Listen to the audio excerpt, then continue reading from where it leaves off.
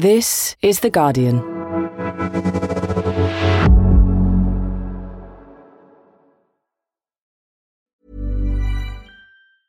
Tired of ads barging into your favorite news podcasts? Good news. Ad-free listening is available on Amazon Music for all the music plus top podcasts included with your Prime membership. Stay up to date on everything newsworthy by downloading the Amazon Music app for free or go to amazon.com/news ad free. That's amazon.com/news ad free to catch up on the latest episodes without the ads. Finding your perfect home was hard, but thanks to Burrow, furnishing it has never been easier. Burrow's easy-to-assemble modular sofas and sectionals are made from premium, durable materials, including stain and scratch-resistant fabrics. So they're not just comfortable and stylish, they're built to last. Plus, every single Burrow order ships free right to your door. Right now, get 15% off your first order at burrow.com/ACAST. That's 15% off at burrow.com/ACAST.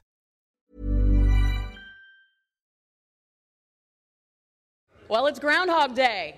Again. Everyone knew that this week was going to be tough for Kevin McCarthy, but not even Democrats could have hoped for such a humiliating few days for the Republican nominee to be Speaker of the House of Representatives. They're already hearing from GOP donors and from constituents back home that the party looks, quote, stupid. I'm Jonathan Freedland, columnist at The Guardian, and this is Politics Weekly America. It started on Tuesday. It is my high honor to present our conference's nominee for election to the office of Speaker of the People's House, the Honorable Kevin McCarthy from the state of California. A speaker has not been elected. I rise to nominate Kevin McCarthy for Speaker of the House. A speaker has not been elected. Madam Clerk, I rise to nominate Kevin McCarthy for the position of Speaker of the House. A speaker has not been elected. Several members of his own party turned against McCarthy, refusing to vote for him, instead using their votes as excruciating reminders of just how unpopular the congressman from California really is. Move to adjourn until noon tomorrow. Eventually, they put him out of his misery, at least for the day, and the House then returned on Wednesday, hoping someone would back down. But instead... Right now, though we remain divided, an actual majority of the House Freedom Caucus members do support Kevin McCarthy. A speaker has not been elected. So it was back to the drawing board again on Thursday. Surely it would be a done deal by then, right? I rise to nominate Kevin McCarthy, Speaker of the House. A speaker has not been elected. Despite making several concessions he said he would never make, Kevin McCarthy failed to win over those skeptics, failing to get elected even after the number of attempts had gone into double figures, something that hasn't happened in nearly 170 years. The last time it took 10 rounds of voting or more, Charles Darwin had just published his findings on the theory of evolution. So, as we head into the weekend, we still don't know who will be the new Speaker of the House. What does McCarthy have to do short of dropping out and taking himself out of contention as the new Speaker? As the bizarre rigmarole continues to play out on Capitol Hill, I wanted to catch up with my colleague, senior political correspondent Lauren Gambino, who is in Washington, D.C., covering the chaos as it unfolds. I spoke to Lauren just before those last few rounds of voting on Thursday night. This year has been a little different. It has been absolute chaos and disorder and drama and turmoil and any word you want to use, absolute disarray in the House as the chamber fails to elect a new speaker. And I suppose it's at least chaos, but of the non-violent kind, given what happened 2 years ago. Yes, compared to what happened 2 years ago, it's, almost laughable. And there have been some funny and comical scenes as Republicans struggle to elect a new speaker.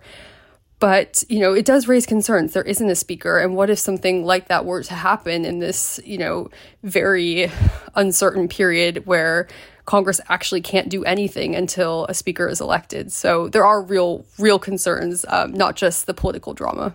And the numbers that the Republicans have, the narrowness of their win in last November's midterm elections, all of that was known already. We've known that for several long weeks. To what extent was this seen a surprise to you? I mean, it could have been foreseen. To what extent do people like you who cover what goes on in Washington and Capitol Hill feel surprised by what you're seeing? It's one of those things that you knew was going to happen. He didn't have the votes heading into Tuesday, but at the same time, to actually see it happen is incredible. It hasn't happened in a century. And so you kind of feel like you're actually front row seat to history. To actually live through it is something totally different. Yeah. I mean, people are invoking history now, and I think it is exactly 100 years. I think it was 1923 the last time, when it went 9 rounds. I mean, as we speak, Kevin McCarthy is sort of closing in on that record. And yet, at the start of the week, even though, everyone knew how narrow it was for him and how narrowly the Republicans had taken control of the House, where really just 4 or 5 votes were, in it for this slim majority, he himself, Kevin McCarthy, did seem oddly, even kind of weirdly confident. That's not about America, and I will always fight to put the American people first, not a few individuals that want something for themselves. So we may have a battle on the floor, but the battle is for the conference and the country, and that's fine with me. And made this move. Some people would call it presumptuous. Some people would say, in a way it signaled confidence, which was to move in to the offices of the Speaker, previously occupied by Nancy Pelosi, as if this was a done deal. I mean, it's always a criticism of politicians that, they're measuring the drapes in insert relevant office here.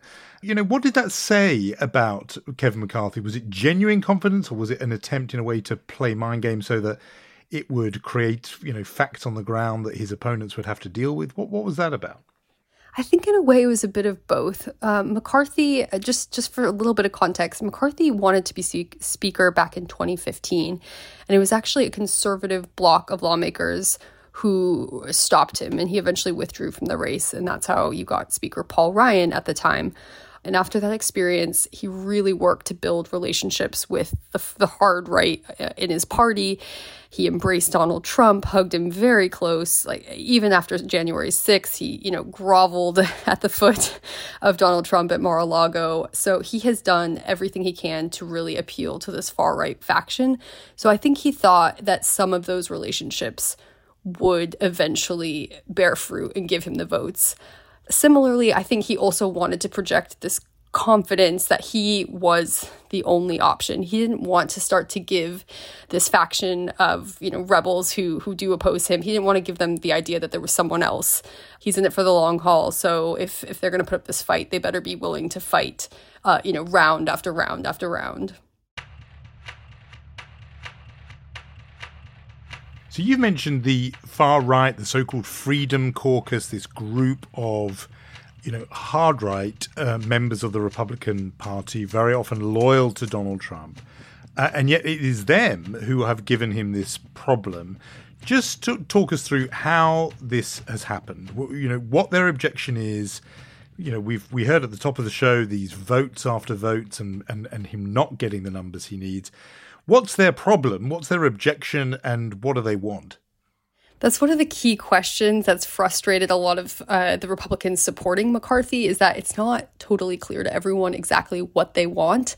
This is a group who doesn't like the establishment. I think it's fair to say they have shown very little interest in governing. Many of them, deny the results of the 2020 election. They are really not bound by the rules of democratic governance. They want to take power from the speaker and give it to the rank and file members effectively so that they can cause more chaos. I mean, the charge against them is that they want to literally burn the house down, pun intended, obviously. And they have issued some demands. Interestingly, McCarthy's met a lot of them, but some of the things they want, I assume British listeners will be more familiar with this than Americans, but they effectively want the ability to call a vote of no confidence in the speaker at any time. McCarthy had agreed or suggested he would be willing to let them do it if they could get 5 members from the party, but they want just one single member to be able to call a vote of no confidence. They want other things. They want plum assignments on certain committees, but these are kind of specifics that they're hoping to get. But I think deeper is that they just don't like McCarthy. They see him as a member of the establishment. There's a sense that they might not ever be satisfied, that they just want chaos more than change.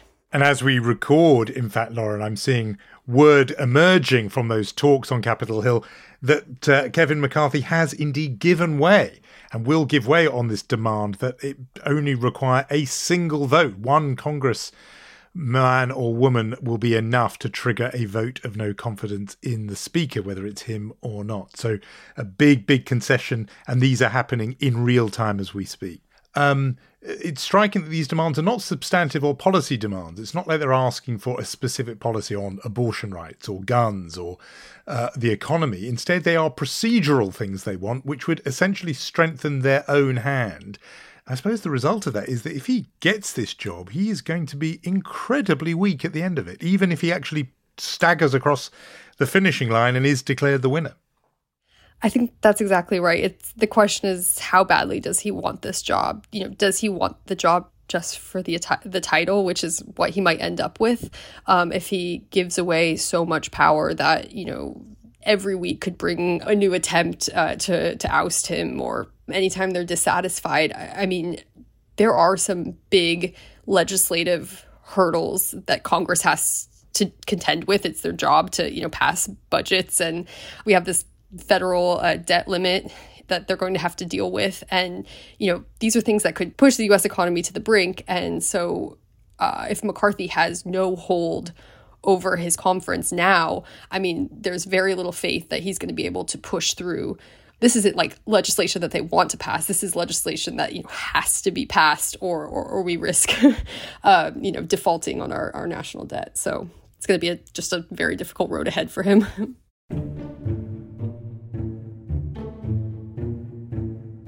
Very much indeed. And I suppose when you hear all that and you hear how there are these people who don't really have very clear demands beyond the fact they just don't really like Kevin McCarthy for the reasons you say, they don't trust him, they think he is a creature of the swamp rather than someone who could drain the swamp. This country needs leadership that does not reflect this city, this town that is badly broken. You would, listening to this, you'd think, okay, well then why haven't they just replaced him with someone else they do like?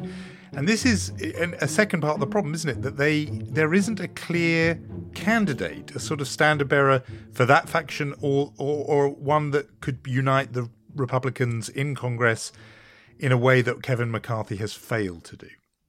Exactly. We've seen them put forward a few alternative candidates, and they've changed throughout the days. I mean, interestingly, on the first day, someone nominated Jim Jordan, who then himself nominated Kevin McCarthy, which was obviously not the solution.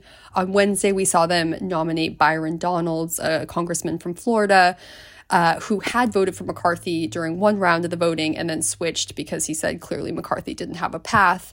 But, none of these are really viable alternatives, and it's not clear that I think the most prominent name that's suggested is the number 2 House Republican. His name is Steve Scalise. And as the majority leader, I really look forward to bringing those bills to the floor through a committee process that's open again. We're going to make Congress work again. Not only ending. He's seen as very, very conservative. He's well liked across the caucus. But so far, he's remained pretty loyal to McCarthy and has stood beside McCarthy and backed him. He's kind of seen as if McCarthy agrees that there's no path forward, maybe he would be put forward as this consensus candidate. But there's no guarantee that this fight wouldn't continue under Scalise. Yes. I mean, you mentioned Byron Donalds before. We should note this. It's only really going to be a historical footnote. But at that moment, the person who stood up to nominate Byron Donalds, at that point, you had 2 African-American men competing for the speakership because the Democrats united behind their leader, Hakeem Jeffries, man of color, up against Byron Donalds, as you mentioned, congressman of Florida, but an African-American man. So that was a little bit of history made in that moment. Not that anybody thought he really had a chance to come through. Steve Scalise, by contrast, once boasted that he is David Duke without the baggage. David Duke being a notorious member and leader of the Ku Klux Klan. So you can see the Republicans really casting around here. And this is revealing a kind of divide, one is tempted to say almost civil war, on the right, where the Republicans are at each other's throats and can't agree. And I'm just going to play this because this really illustrates the division within the right of the Republican Party. A moment where Sean Hannity, Fox News host, very close famously to Donald Trump, questioned Lauren Boebert, one of the hardcore members who only very narrowly managed to keep her seat in November, pressing her on this question of what is this really about? What is it you really want? Let's just hear that. So my question is this. Nancy Pelosi's you haven't answered my question. So if you have... You cannot demand more responsibility. Yesterday you supported Jordan. Want less Today you're supporting Sean. Donald. That's not the way this works. We need a check and a balance on the third in line. Who to is the your presidency. fight? Let's have a final answer. Who do you want to be Speaker of the House? Maybe that's for the conference to decide. We need to come together. Who do you want? I'm asking who you want. What does it look like? Life after Kevin. I mean, Lauren Boebert is so interesting as well, just because it shows those divisions on even the kind of hard right. But also because she is somebody who made a name as yet another, mini Trump, as we've called them on this podcast. And yet when she rose to speak, she had a go at Donald Trump, suggesting that he hadn't done enough. We can hear that too. Even having my favorite president call us and tell us we need to knock this off, I think it actually needs to be reversed. The president needs to tell Kevin McCarthy that, sir, you do not have the votes and it's time to withdraw. With that, I yield. Thank you. You listen to that, Lauren, and you just think these are people, this is rats in a sack stuff. This is a Republican Party that cannot agree with each other. And it's been like this for a long time. Interestingly, Donald Trump papered over some of these divisions because he really took control of the party for that period that he was president. He really proved that he had the grassroots conservatives behind him, and the establishment wasn't able to really put up a fight. And now I think within Sideline, you're starting to see these old divisions bubble up, and these are the same conservative fights that chased out Republican Speaker John Boehner, Republican Speaker Paul Ryan. It's the remnants of the Tea Party, and it's now playing out in just, full Technicolor for all of us to watch wide-eyed. Yeah, I mean, NBC ran a headline saying Speaker standoff is a culmination of a decade-long GOP family feud, Republican Party family feud. Just on the point of Trump, because this will obviously be of interest around the world where he remains such a sort of dominant figure. It will surprise people that he had thrown his weight behind Kevin McCarthy, said he wanted his followers to trust Kevin McCarthy, whether, swamp creature of the swamp or not. And yet Trump's backing was not enough. And you and I had this conversation on the morning after, or in the small hours after the November midterm elections. But this is yet another sign, isn't it, of Trump's waning power. He backed all those candidates who lost in November. Here he is giving his instructions, his endorsement, and it's not enough. Even with the Trumpite right of the party. Is what we're seeing another installment of this unfolding, ongoing saga of the decline and fall of Donald Trump?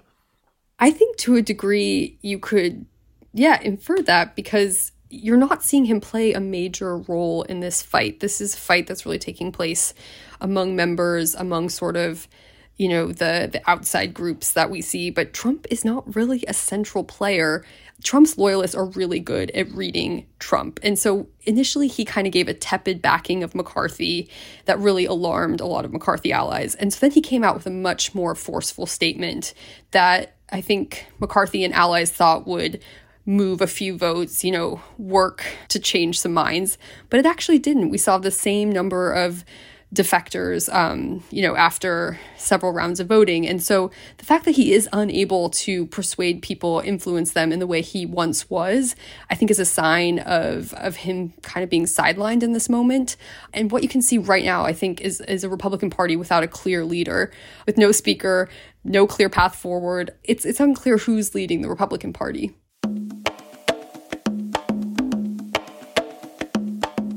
Totally fascinating. And in that void, all kinds of weird alliances are being thrown up, because we heard Lauren Boebert before. They're hostile to McCarthy. I think long-time listeners of this podcast and just followers of American politics would have assumed that, her fellow wingnut Marjorie Taylor Greene, Congresswoman of Georgia, she of the wildfires are caused by Jewish space lasers. We'll remember that one. You'd have thought she would be against the, as it were, establishment candidate. But no, she is also on Team McCarthy, which is really surprising. We can hear a little bit of her expressing her support for him. This is not about prom king. This is not about a pastor. This is about electing a person to sit in the speaker chair so that we can all get to work. So what about that, Lauren? I mean, why did MTG, Marjorie Taylor Greene, split from the rest of her camp on this issue? One of the strange effects of this fight is that it has sort of cut down the middle some of these, what we thought were hard and fast alliances on the right. Marjorie Taylor Greene, she was stripped of all her committee assignments when Democrats held the House for the comments, like you said, for making these sort of violent comments against Democrats and completely asinine insane conspiracy theories. And she had this line where she said, all of my fellow colleagues in the Freedom Caucus, they're demanding these seats on committees. I don't even have a committee and I'm not making any demands. I'm just backing, a good candidate. And so I think she's probably hoping that, with McCarthy, she will be rewarded for her support, for her loyalty. She will get her committee assignments back. I think she is kind of making a bet that he will ultimately pull this off and she will be rewarded for it. Yeah, and there may be some panic all on both sides that, the bet they've placed may not pay off either one way or the other. I asked you before about where this would leave Kevin McCarthy, even if he succeeds. I mean, we don't know the outcome as we speak now, but, whichever way it falls, for that group, that dissenting 20 who have held this all up and made the Republican Party and in some ways Congress itself a laughingstock in the United States and to some extent around the world, what happens after that? I mean, are they going to be very strained relations in that Republican conference, because the rest of the Republicans in the House will blame them, resent them? I mean, I'm just wondering if this is one of those ruptures that it becomes impossible to heal afterwards. Yes, I think absolutely this is going to be a long-lasting rupture. I mean, already you're seeing moderate, though I use that word in quotes, members of the Republican Party just turning on these Freedom Caucus members. Representative Crenshaw of Texas called them clowns, used more colorful language than that. But, they're getting really frustrated, just saying, what do you want? What can we give you? What is it that you are actually trying to do here? And so I think you get a McCarthy who is severely weakened, doesn't have the confidence of his party, and not just this far right faction, but, other members who think, you're going to see members who think he just gave away the House to secure this job. And now you're going to have moderate members who are going to be in really tough elections in 2024 who won't have a lot to show for it legislatively. And I think, something to watch, a theme to always watch, is how this all plays out for Trump. Does he take sides? Does he try to act as a peace, a bridge between these factions? Is he weakened if the right is weakened, because that was his base? So I think this is a preview of what's to come rather than, the great big war that's going to settle this. Yeah. I mean, I think whatever way it falls, it can't be good for the Republicans' image to begin their big, much ballyhooed takeover of the House or recapture of the House in chaos. I mean, it just goes to this question of how competent and capable they are, and it, in a way, speaks to the Democrats' messaging during the November election campaign. And you feel this is almost the first line of the Democratic message in 2024. Meanwhile, so that leads me to ask you, what are Democrats doing? I mean, besides breaking out the popcorn and just enjoying this, there was this wonderful photograph captured of Nancy Pelosi, who's still obviously a member of the House, even though no longer leading the Democrats there, reading the New Yorker magazine, open to a feature called What Kevin McCarthy Will Do to Gain Power. I mean, this is just pleasure, isn't it? It's all upside for the Democrats to sit and watch this unfold. To say they are enjoying this is an understatement. Madam Clerk, I rise to nominate Hakeem Jeffries as Speaker of the House, the lead vote getter in the last 5 rounds. The gentleman is recognized. They've had such a good time with it. One member, brought his 4-month-old baby for the swearing-in ceremony, and he's been posting daily photos of him having to change the baby's diapers on the cloakroom floor because this is taking so long. We should note Hakeem Jeffries, the historic new leader of the Democratic Party who took over of House Democrats who took over for Nancy Pelosi. He has been the top vote getter each round because of the Republican defections against McCarthy. So he's, sort of the leader. He hasn't gotten enough, of course, to become speaker, and he won't. But nevertheless, that is, an extra twist of the knife for Republicans. Really, I love just glancing over at the Democratic side of the chamber and just seeing them. Effectively, they're giddy. They're just happy. This is going as good as they could have hoped.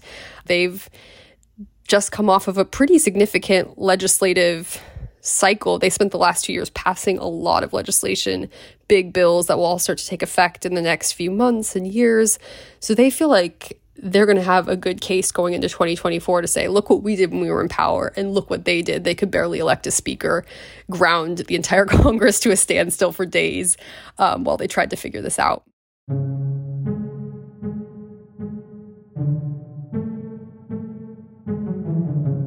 So because, as you and I speak now, we don't know exactly whether or how or when this deadlock gets broken. So 2 wild scenarios. Let me just, shoot them both down if you want. But, defections from either side. Could a handful of liberal Republicans, if they still exist, that was once a real species, now very much an endangered, if not extinct one, could some of them just throw their hands up in despair and effectively cross the floor, as we would say in sort of Westminster terms, and vote with the Democrats to make Hakeem Jeffries Speaker? Or, other scenario, do 2 or 3 handful of Democrats break ranks and vote to make Kevin McCarthy Speaker? And I noticed the veteran Congresswoman from Ohio, Marcy Kaptur, did sort of hint that she might be thinking of that, saying, look, we have to accept that Republicans did win a majority in the House and therefore do have the right to have the speakership, and we've got to end this deadlock. So do you see defections from either side, or do, much as they may hate each other, they hate the other side more and therefore will still stay on party lines, ensuring this deadlock goes on a little bit longer? It sounds like what you're suggesting is something very foreign to us, a coalition government, which we Americans do not do. I really don't see that happening. There's been a few Democrats who've said, yeah, sure, we'll talk about giving you the votes if you do this, this, and this. And that would be, more parity on committees, things that Republicans would never agree to. And so I think, those comments of, yeah, sure, we'll give you the votes if you do this and this are sort of pie in the sky and not serious. On the Republican side, it's really hard to see who would defect, especially in the House. In the Senate, you could possibly come up with a few names, but in the House, it's just so driven by the sort of political fires of the moment. I just don't see anyone being willing to sort of take on that risk. It's high risk. High risk. No, I mean, although Congress, part of the joy of it and the weirdness of it is it does throw up all kinds of strange alliances over the years. And you do see these figures from the sort of left of one side, right of the other, who weirdly strike up these personal friendships. So it does happen. Lauren, as you know, as a veteran of our pod, that we always like to ask our guests a what else question. So something else going on. One figure sat strangely alone. And I speak, of course, of George Santos, newly elected Republican congressman from Long Island, New York. We're not going to get into the detail of this because it's, for one thing, it is a joy that deserves to be savoured. It's such an amazing story. We're going to be talking about that, we hope, next week. But, let's just say he has been found to have been beyond economic with the actuality and economic with the truth when it comes to his own life story. And all of that has come out and unraveled. Democrats have called for him to be kicked out of Congress for essentially misrepresenting himself to the electors of his district. What do you think was going through his mind? You were there in the gallery watching. When your eye fell on the sight of George Santos, what did you imagine was going through his head? I mean, he's a serial fabulous, so who knows what he's made up to explain his circumstance. But he was, at least on the first day, sitting in this little island by himself, which, for a packed house is kind of surprising in and of itself because there aren't that many free seats. It just seemed like nobody wanted to go near him except for when he was off the floor, reporters who constantly, followed him through the halls, asked him, what he would say to his constituents, trying to get answers out of him. He conveniently was always on the phone and always headed in the opposite direction of reporters. Within Congress, he's refused to step down. He's refused to resign. He, hopes eventually when the speakership race is settled that he will take the oath of office and become a member of Congress. My guess is he serves during that time. And, who knows what else he'll say or do as an official member of Congress, at least for the next several months and possibly for his entire term. Lauren Gambino, senior political correspondent for Guardian US, thanks so much for joining me on the podcast this week. And thanks for having me. And that is all from me for this week. The producer was Danielle Stevens. The executive producer was Maz Ebtehaj. I'm Jonathan Freedland. Thanks, as always, for listening.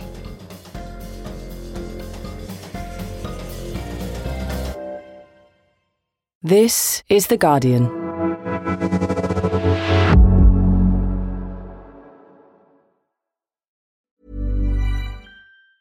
Tired of ads barging into your favorite news podcasts? Good news. Ad-free listening is available on Amazon Music for all the music plus top podcasts included with your Prime membership. Stay up to date on everything newsworthy by downloading the Amazon Music app for free or go to amazon.com/news ad free. That's amazon.com/news ad free to catch up on the latest episodes without the ads. Join us today during the Jeep Celebration event. Right now, get 20% below MSRP for an average of $15,178 under MSRP on the purchase of a 2023 Jeep Grand Cherokee Overland 4xE or Summit 4xE.